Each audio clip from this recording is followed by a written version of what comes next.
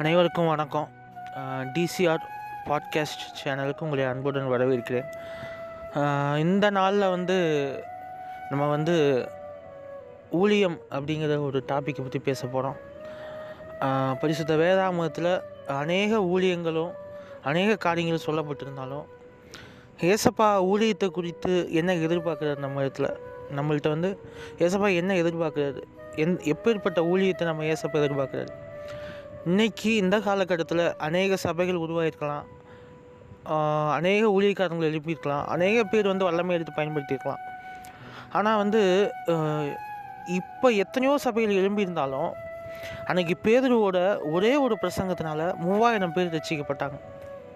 ஆனால் இன்றைக்கி 3000 பிரசங்கங்கள் பண்ணப்படுது, ஆனால் ஒரு ஆத்மா கூட ஆண்டவரை நோக்கி பார்க்கறது ரொம்ப கஷ்டமாக இருக்குது. அது ஏன்னு, அப்போ ஆவியானவர் சபைகளுக்குள்ளே இருக்காரா?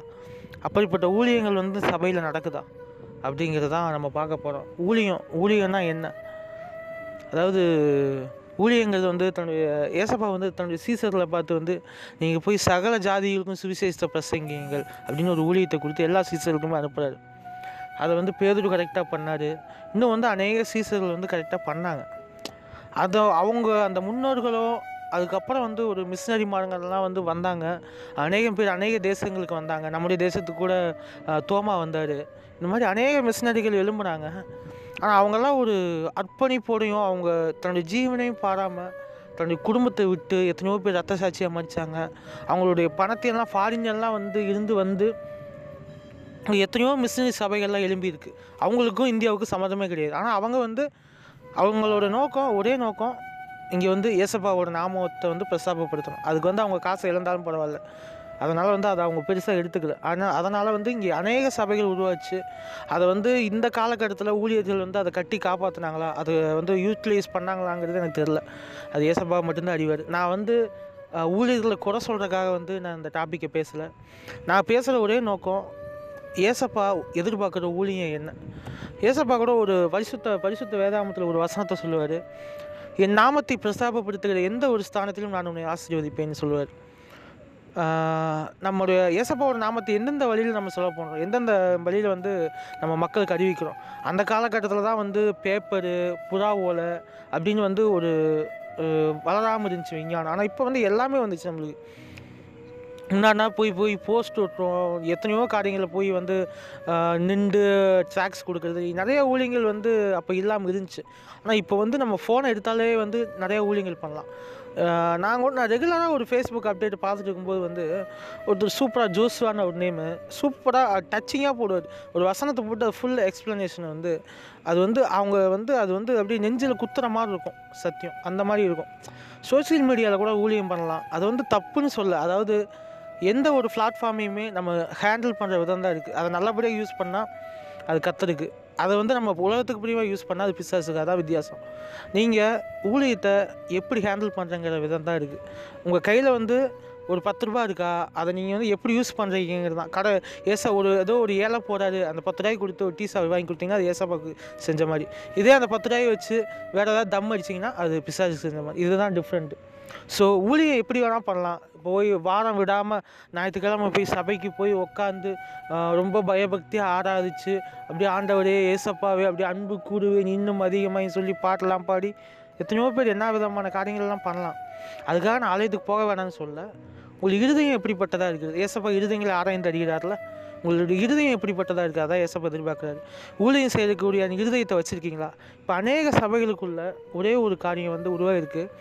கிருபை, அன்பு. ஏசப்பாவோட அன்பு, கிருபை இது இருந்தால் போதும், சபையை நடத்திட்டு போயிடலான்னு நினைக்கிறாங்க. ஒன்றே ஒன்று தான் ஏசப்பா சொல்கிறார், நான் பரிசுத்தர் ஆகையால் நீங்களும் பரிசுத்தராக இருங்க. பரிசுத்தம் இல்லாமல் ஒருவன் நேரத்தில் வரான். இதுதான் வசனம். அதனால் சபைகளுக்குள்ளே பரிசுத்தமோ ஊழியக்காரர்களுக்குள்ளே பரிசுத்தம் இல்லைன்னா நீ கிருபை அன்புங்கிற சத்தியத்தை வச்சு என்ன பேசினாலும் ஏசப்பா உனக்குள்ளே வரமாட்டார். சபைகளில் சத்தியம் போய் சேராது. சபைகளில் மக்கள் எழும்ப மாட்டாங்க. இதுதான் சத்தியம், இதுதான் உண்மை. அதனால் சபைகளில் இன்னும் அநேக ஊழியக்காரங்கள் விழுந்து போகிறதுக்கு ஒரே ஒரு காரணம் கிருபை, அன்பு. இன்னொரு வசனத்தை கூட அடிக்கடி சொல்லிக்குவாங்க ஊழியக்காரங்க. என்னங்கன்னா, நான் எல்லாவற்றுக்குமே எனக்கு அதிகாரம் இருக்குது. ஆமாம், அடிக்கவும், நாட்டவும், கொல்லவும், அழிக்கவும் எல்லாத்தையும் அதிகாரம். அதுக்குள்ளே அதிகாரம் வேறு. அவர் வந்து அந்த அதிகாரத்தை ஆண்டவர் கொடுக்கல, நம்மளுக்கு பாவம் செய்கிறதுக்கு அதிகாரம் கொடுக்கல. நல்ல விதமாக தான் ஆண்டவர் அதிகாரத்தை கொடுத்தார். ஊழியம் செய்கிறதுக்கு, அவரோட நாமத்தை பிரசாபப்படுத்துறதுக்கு என்ன அதிகாரமோ அதை மட்டும் தான் ஏசப்பா கொடுத்தாரு. இன்னும் அநேக காரியங்கள் சொல்லிட்டு போகலாம். ஸோ சபைகளில் பரிசுத்தம் முக்கியம், தனிப்பட்ட வாழ்க்கையிலும் பரிசுத்தம் முக்கியம். ஏன் ஊழியக்காரங்களுக்கு மட்டும்தான் பரிசுத்தம் முக்கியமா? இல்லை, ஒவ்வொரு விசுவாசிங்களுக்கும் பரிசுத்தம் முக்கியம். ஒன்றே ஒன்று நான் சொல்லிக்கிறேன். முன்னாடி வந்து ஒரு நியாயப்பிரமாணம் கொடுக்கப்படாததுக்கு முன்பு வந்து ஒரு திரைச்சீலை நம்மளுக்கு கொடுக்கப்பட்டிருந்துச்சு.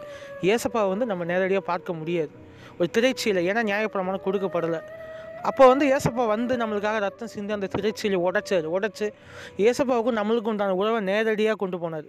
அதை வந்து புதுப்பிச்சு அதை வந்து டேரெக்டாக நம்ம ஏசப்பாட்ட பேசலாம் அப்படிங்கிற உறவு அந்த இடத்துல உண்டாச்சு. அது மாதிரி நான் இன்றைக்கி உங்களுக்கு சொல்கிறது, இப்போ வந்து நம்ம நியாயப்பிரமாணம் கொடுக்கப்பட்டிருக்கு. ஊழியக்காரங்க வந்து நம்மளை வழிநடத்துகிற ஆசாரியர்கள், அவங்களுக்கு நம்ம கீழ்ப்படியணும், எல்லா விஷயத்திலும் கீழ்ப்படிந்து அடங்கணும். அதே நேரம் ஊழியக்காரங்க சரியில்லை, பரிசுத்தம் இல்லாமல் வாழ்ந்தாங்கன்னா சபைகளும் ஆடுகளும் வீழ்ந்து போயிடும். அதனால் ஊழியக்காரங்களை மட்டும் பார்க்காதீங்க, ஏசப்பாவை நீங்கள் நேரடியாக பார்க்கக்கூடிய அந்த ஒரு வாய்ப்பை ஏசப்பா நம்மளுக்கு எப்பயோ கொடுத்துட்டார், நியாயப்பிரமாணத்திலேயே கொடுத்துட்டார். நீங்கள் எப்போ வேணால் ஏசப்பாவை நேரடியாக பார்க்கலாம். உன் அறை வீட்டுக்குள் பிரவேசித்து உன் தேவனாகிய கர்த்தரை நோக்கி விண்ணப்பம் பண்ணு, அப்பொழுது நீயும் உன் வீட்டாரும் சர்ச்சைக்கப்படுவீங்க. ஸோ ஏசப்பா எப்பப்பெல்லாம் உங்களுக்கு கவலையாக இருக்கும், எப்பப்பெல்லாம் வந்து உங்களுக்கு கஷ்டமாக இருக்கும், ஏசப்பாவை நோக்கி பாருங்கள். உங்கள் கவலைகளை உங்களுக்கும் உங்கள் குடும்பத்துக்கும் உங்கள் மனைவிக்கும் மத்தியில் மூணாவது ஒரு மத்தியஸ்தர் தேவையில்லை. ஊழியக்காரங்களோ யாராருக்கும் சரி, உங்களோட ரத்த சொந்தமாக இருந்தாலும் சரி, மத்தியஸ்தர் வேணாம். உனக்கும் மனைவிக்கு உண்டான ஒரே மத்தியஸ்தர் ஏசப்பா மட்டும்தான். அவருக்கு மட்டும் குறைய சொல்லு, அவர் மட்டும்தான் தீர்த்து வைக்க முடியும்.